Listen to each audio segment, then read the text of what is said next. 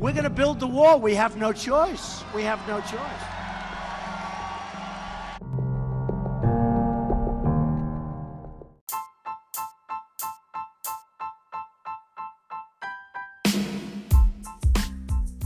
Immigration, a topic that seems to be always under constant scrutiny in today's media. Is it good? Is it bad? Should we kick them out or should we bring them in? It seems like every day there is a new theory on how immigration impacts this country.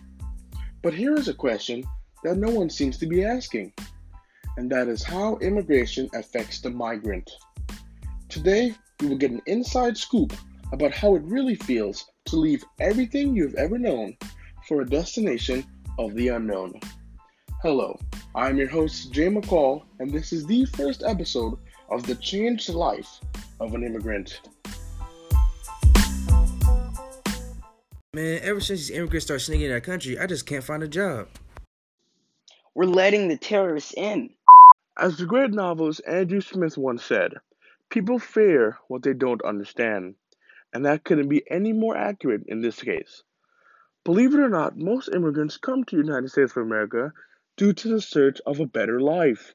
A life where they aren't shackled to the daily persecution due to what religion they believe in, or they seek the ability to learn a trade, get a degree, so they can finally support their family. Americans don't understand why so many people are drawn to this country simply because they never had to suffer like the millions of people who are willing to die just to get over our borders. I, for one, understand why someone would risk everything they have to get a shot at living in this country. And I hope you can get a little closer to understanding as well. And today I get the opportunity to sit down with a woman who is no stranger to adversity, not to mention someone who loves proving others wrong, my mother, Rhonda Michelle. How are we doing today, Miss Michelle? I am well, and I'm honored to sit here and share little snippets of my life with you. And this is an interesting topic, and I am very humbled to be asked to share my side of the story. And just to get the ball rolling here, when did you first realize that you didn't want to live in your home country of Trinidad anymore? I think as a child growing up, I always felt that I wanted to do more with my life, and after giving birth to my set of twins, my first set of kids, I wanted more for them. So just having them made me realize that I needed to move out of my comfort zone. I needed to get out of Trinidad. I needed to be in a place that had opportunities for me to grow and would afford them a future as well. So I think that was the catalyst for me really wanting to explore and to achieve more and ultimately to immigrate to the US. I hope you don't mind me asking, but did you migrate to this country illegally?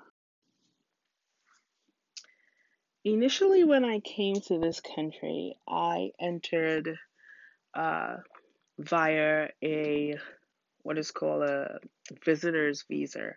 I believe it's like a B1 or a B2. And that was through legal means.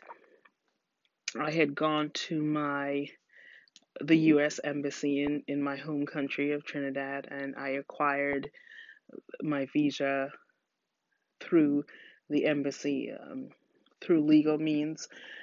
And but I would say that I did overstay on my second visit to the US when I had my third child, and subsequently decided to live while waiting my adjustment of status to be granted. So, to answer your question, yes, I did come quite legally. And finally, now that you have been in this country for over a decade, do you have any regrets? Would you have done anything different with the knowledge you have now about the United States? Honestly, looking back, I really don't think I have any regrets. I like to look at life as a learning experience and really a journey for growth. And I have been on such a wild journey here, and I have treasured every moment of it, every hardship, every triumph,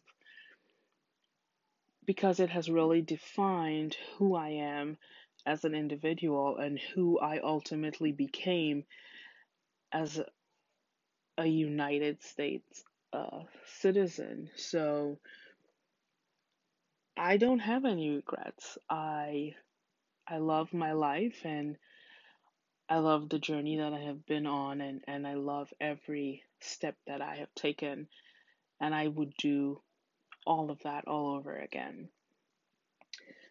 Given the knowledge that I do have now,